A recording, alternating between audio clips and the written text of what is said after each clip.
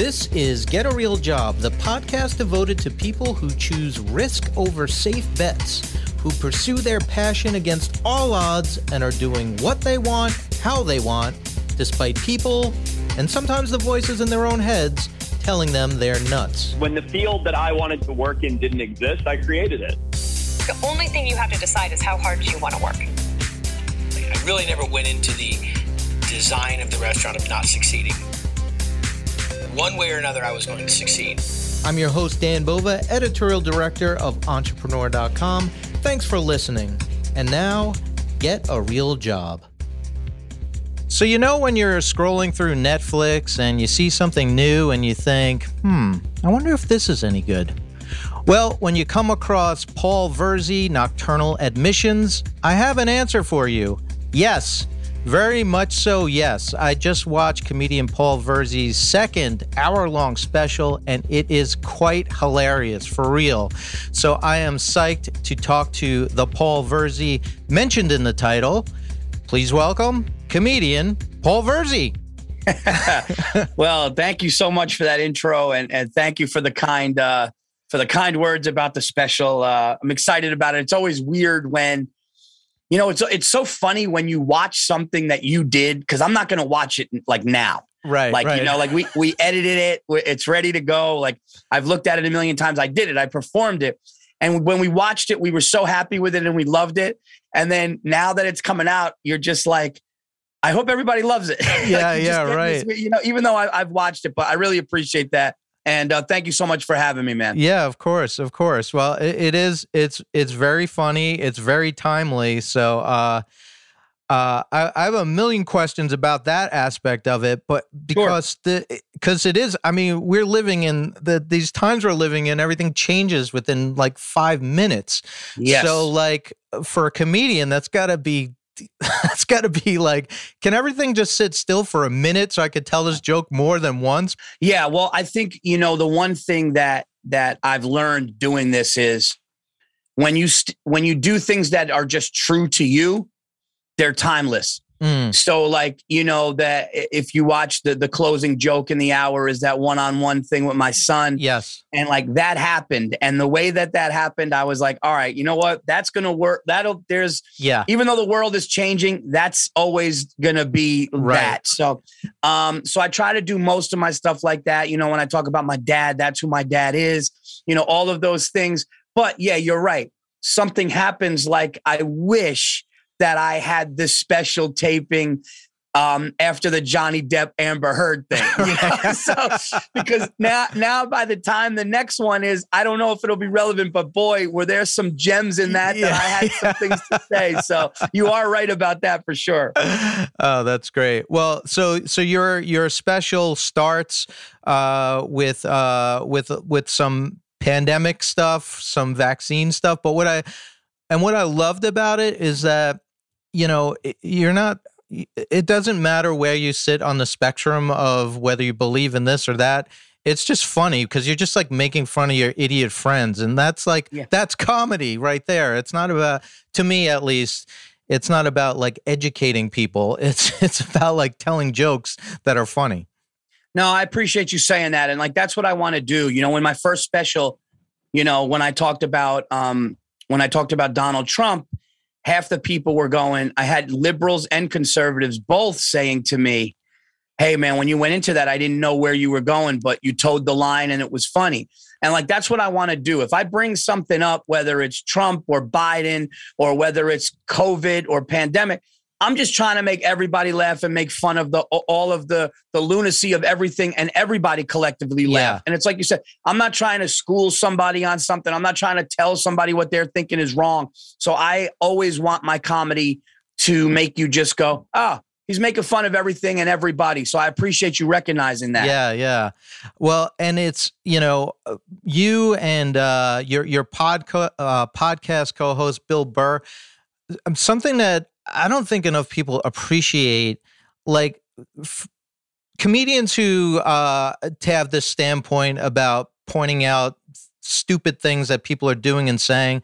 That is not an easy thing to do and have it be funny and not just come across as just like this jerk that hates the world.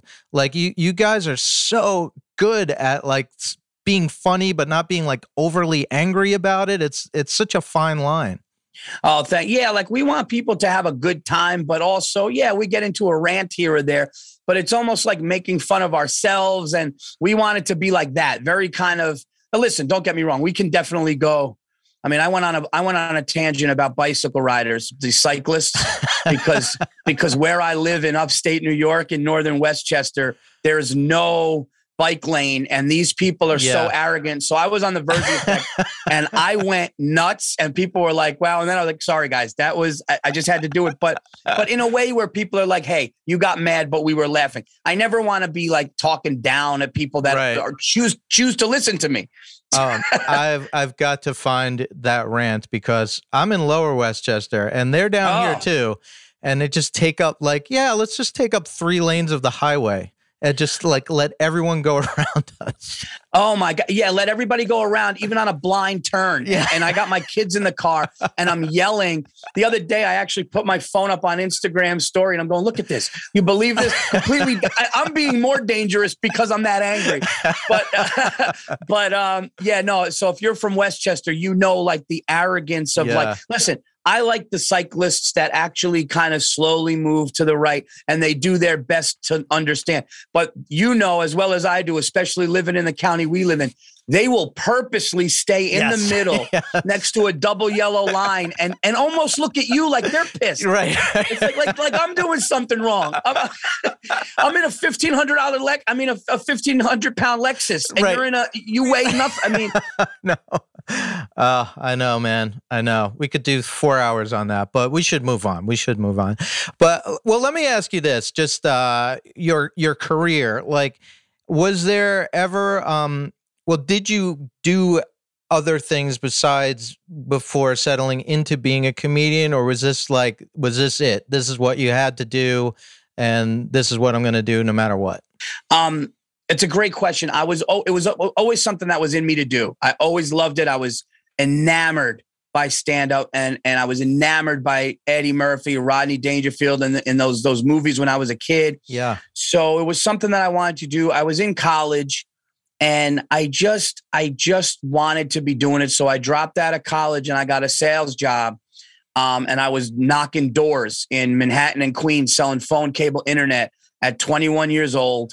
And I was making like $50,000 a year at 21, which is not bad. Yeah, that's pretty good. And I was just trying to get open mics and trying to do sets. And then I just, everything was just like, hey, man, not only do I think I can do this, I think I can maybe, be good and then potentially great at this. And that's what I just dedicated my life to. And slowly I was fortunate enough to migrate away from the day job and be doing what I'm doing now. Thank God. Wow. So what did you learn knocking on people's doors that has helped you on stage? That's actually another great question. And the truth is a lot because it's almost like it was in a nutshell, those knocking doors was like audience members, It was like you'll get the people that are like, sure, come on in. You want a cup of tea? And then you'll get people, get the hell out of here. Don't ask me again. I'm going to come out and hit you. And it was a lot. And it was like life. It was like the world. Yeah. It was like knocking doors in New York City at dinner time in Queens, New York, saying, hey, can we talk about your bills? That is, that is one of these people, like you smell the food cooking, their family's there, and you see Paul Verzi at 21 years old in a hard hat, which I don't know why I wore a hard hat. They gave us hard hats to go in the field with. Yeah. So we could point up and say, oh, we did fiber optics. I've never put a hard hat on in my life. So, but no, learning people's personalities and I learned a lot about myself. And what I learned is a lot of doors being closed. And literally, a lot of doors being closed and a lot of no. So going into comedy, there's a lot of no. But then one door opens and you end up selling a gold package. Well, one door opens and you get the Montreal Comedy Festival or one door opens. So so you're actually the first person to make me say that on a podcast and think about it. And I just realized that as I'm saying it now is that all the doors that got closed in my face probably thickened the skin a little bit to go into a business where there's a lot of no's. Wow. Yeah. That's Does the nose on stage, that's tough. Whether if anyone's ever, like, most people are terrified of public speaking. And if you've ever had an experience where the public speaking doesn't go well, there's not a worse feeling on earth. So how do you, when you're starting out, obviously the first time you stepped on stage, you had a perfect act and everyone was howling with laughter and it went perfectly. But, in case that's not true, like, how did you kind of push through that? It was actually like almost a defiance that I had, because there was a buddy of mine was doing construction in Woodstock, New York. And he called me up and he said, "Hey, there's a bar in Woodstock, New York, which is really famous. And like to the point where like the Rolling Stones would like practice there before the Woodstock. And it was called Joyous Lake." Okay. And he goes, "Tuesday nights, they do an open mic. Should I sign you up?" And I was like, all right, it's about a 45-minute drive from where, okay. I said, sign me up. So I went there, nothing prepared. Thinking, this is how dumb, thinking that I'm going to show up, grab a microphone, and ideas that I have in my head that might be amusing are going to be the start of a brilliant comedy career. So I get there and I'm just doing awful. Like, I'm just, this, I'll never forget. Though the cigarette pack says may cause cancer, it does cause cancer. Like, there was no joke. It was the dumbest thing, right? And I was like, you never see Asian rappers. And then, like, luckily, I had nothing to say. So luckily, an audience member tried to act like that. And that got me out of my not having anything. But I remember leaving and I remember getting off and it wasn't great. And I went up to the booker and I said, book me next Tuesday. I said, put me on the list next Tuesday. So I went home and when I had 3 friends with me and we just drove home and I said, I'm going back next week. And I wrote out like 6 minutes and I practiced it in my bedroom. And then I had a couple of cars of friends come up and we went up and I ended up doing like 20 minutes and killing the place. Wow. And a local guy walked up and he goes, "A lot better than last week." And I was like, great. Yes, it is. But and then I just started calling New York City places that had new talent night, just what I could do. So again, something else that the cold calling and the door knocking. "Hey, you guys I'd love to get up." And they were like, "Yeah, well, here's what you have to do. You got to bring 3 paying audience members and we'll give you 5 minutes." And then that's what I did in, around 99, 2000. Yeah. Wow. So, okay. So 99, 2000. So that's the beginning there. Tell people what does it take to get to that first hour-long special? Like, how many years did it take to get to that? And what the work involved is just insane. Well, with me, it was a little different because my path was a lot different than other people's, where you have comedians that either move from another city or move to Manhattan, get a studio apartment, and everything is comedy. Where me, I wanted a family. So I had a baby. Me and my wife had a baby boy. I was still, I got married at 30, 29 or something. So I was doing comedy, but I also always wanted another thing. I was not naive, but I was like, I'm going to have a family, do everything and be successful. It was hard. Yeah. Right. So, but what I did was, I just kept working at it. My wife was very supportive. We lived in small little apartments in Westchester. I lived with my brother in Manhattan for a year. And I just basically did everything I could. And I'd do contests and I would do the urban circuit, because the urban circuit, they would put me on and and everything that I could do, making no money, no manager, whatever. And then, somebody sees you and they go, "Hey, you're pretty funny. Why don't you come to my show over here?" And I was able to send stuff out, got my first manager when I was about 6 years in, and things just kept going and going. Then big comedians, like I remember I opened for Bill Burr and I opened for Robert Kelly and I opened for Jim Brewer one time in Vegas and Dave Attell. Wow. And I just started as a guy that was opening for these guys. I would do good. The 20 minutes that I would open, I would do good, and I knew it. Yeah. And the nice thing was they knew it. So when you have like a Dave Attell go, "Hey, you killed," or a Bill Burr go, "Man, you're funny," made me go, that's the opposite of the door being slammed in my face. Yeah, right. Oh, that's incredible. And then, and then you get another manager who might be, a higher up manager on another level and get into clubs in New York City. So, but I would say I didn't do my first hour until let me say this. The first 2 years, I don't really count in New York because you're barely getting on stage. Yeah, right.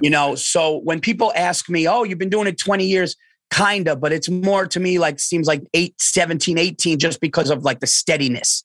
Because you're probably not going hard until 03, something like that. Yeah. But yeah, man. So those things really helped. And then 14 years in from when I first touched a mic in Woodstock, I did my first album, Night at the Stand, which is right above that poster right there. Oh, yeah, there it is. Yeah. Very cool. And that did really well. And then I'll say this came out on Comedy Central. We shot it in 17. It came out in 18. So you're talking 15, 16 years for me to feel comfortable putting something out that's going to be out forever. That's the other thing. It's like a lot of young comics, and I don't know who's going to listen to this if they're young comics listening to this, but don't make the mistake of putting out an album 6 years in just because some of your friends go out to a bar and think it's funny. It's going to be out there forever. Yeah, It's going to be out there forever. So that's what I did, and I'm glad that I waited. But nobody, to answer your question, nobody cared about me in this business. I would say till about 14, 15 years, and then things, and they call it killing in obscurity. Yeah, right. And that's what it was. I would come home, dude. You'll laugh at this. I would come home after killing for the weekend. I would be doing 25 minutes opening for somebody. And I'd come home and be like, I'm killing, what's going on?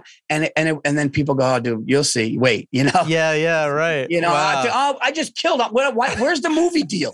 Right. I just killed in Pennsylvania. Yeah. More coming up from our guests, but first, a word from our sponsor.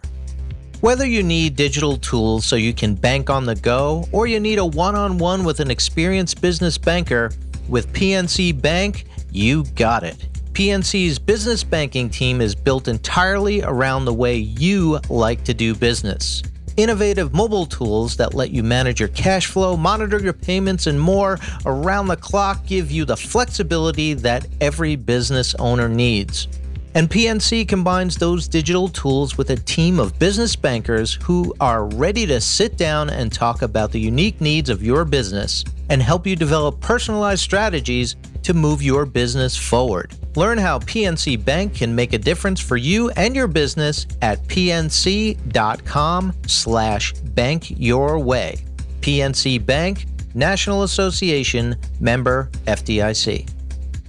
And our next sponsor. This episode of Get a Real Job is presented by State Farm.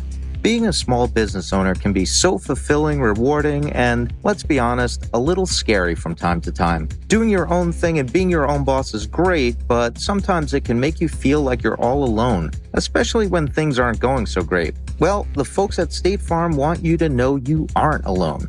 State Farm has thousands of agents who are small business owners too, so they know what it takes to protect everything you work so hard for.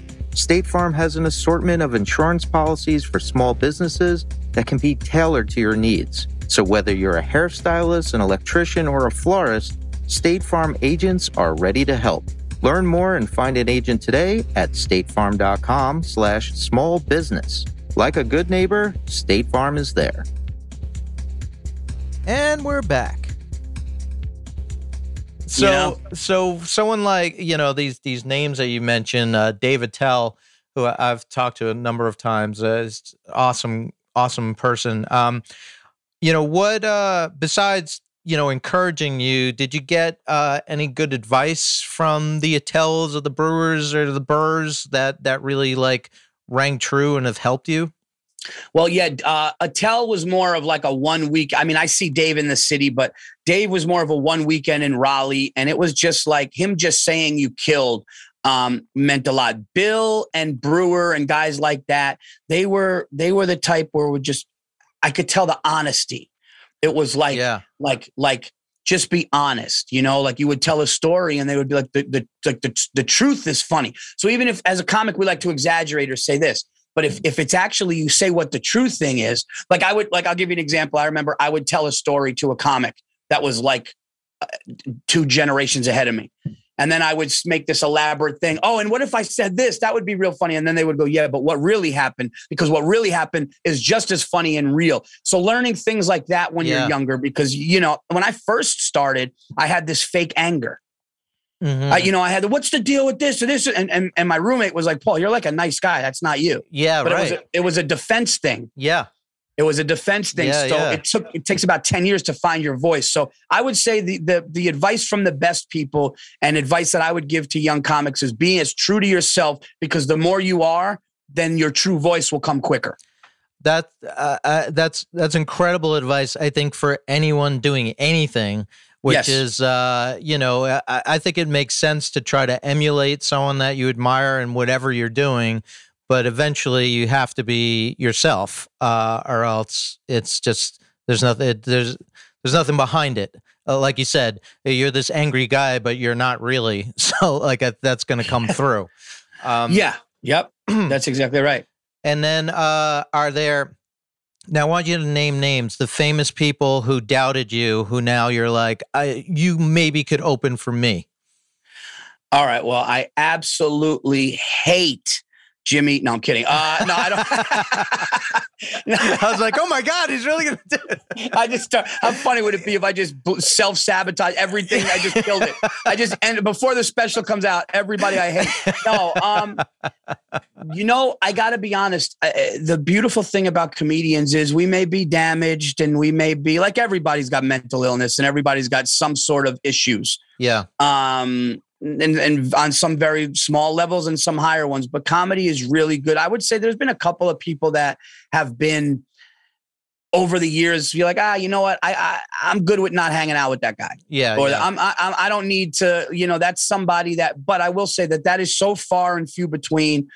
Doubters would be more of bookers, like bookers and owners. Yeah. I remember one guy, and this one felt really good. I remember one guy was like, yeah, I was really young, and he probably might have been right, but like he saw a clip of me and he's like, wow, that guy's really New York though, very New York guy, and kind of put me in that box. And then I started touring the entire country and then doing things in Europe, and I wasn't just a New York guy, I was a funny guy. And then that guy like thinks I'm super funny now and likes me. So what's nice is when somebody kind of, that he's like this. Yeah. That's what he is. And then all of a sudden after, like, oh my God, I'd love to have, if you ever need anything, so. Yeah. But I always thought that I would be the guy, because I'm Sicilian too. So I always thought that I'd be like, wait till it's my time to put them in there. Right. And then you don't want to. Then you're like, then you're just like, hey man, it almost is better to just like let them know they were wrong. Yeah, right. Exactly. Like the goal is to just get out of a Maserati and shake their hand. Yeah, and like, how you doing? How's everybody?